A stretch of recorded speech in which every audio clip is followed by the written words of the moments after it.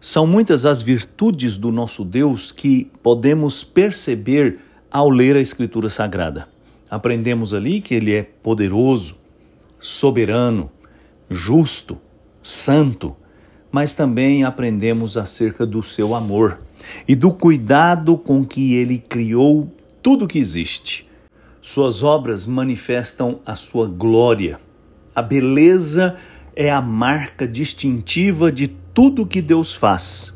Basta abrir os olhos, que você terá diante de si um testemunho indiscutível de como Deus é majestoso, glorioso.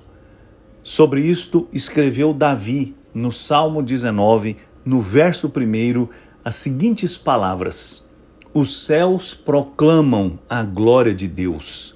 O firmamento demonstra a habilidade de suas mãos. Basta olhar para tudo o que Deus fez. Basta abrir os olhos a cada manhã e nós teremos evidências incontestáveis do cuidado, do zelo, da riqueza de detalhes com que Deus fez tudo que existe. E suas obras são a prova da sua grandeza, do seu poder. É disto que trata o salmo escrito por Davi.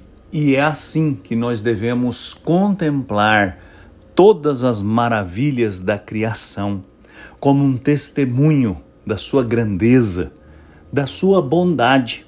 Afinal de contas, mesmo vivendo em um mundo caído, podemos afirmar com certeza: continua sendo um mundo maravilhoso, onde a glória de Deus, a sua majestade e a sua beleza são vistas de uma forma que enche o nosso coração de alegria.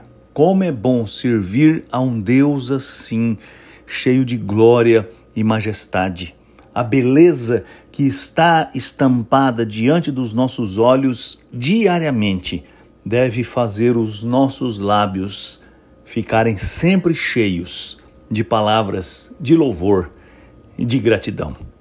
Eu sou Aguinaldo Faria, pastor da Igreja Presbiteriana da Moca em São Paulo. Vamos orar. Senhor, eu te agradeço por ter feito tudo de maneira tão maravilhosa, porque suas obras revelam o amor e cuidado que o Senhor teve com todos nós, suas criaturas. Eu te louvo pela beleza de tudo que o Senhor fez. Em nome de Jesus, amém.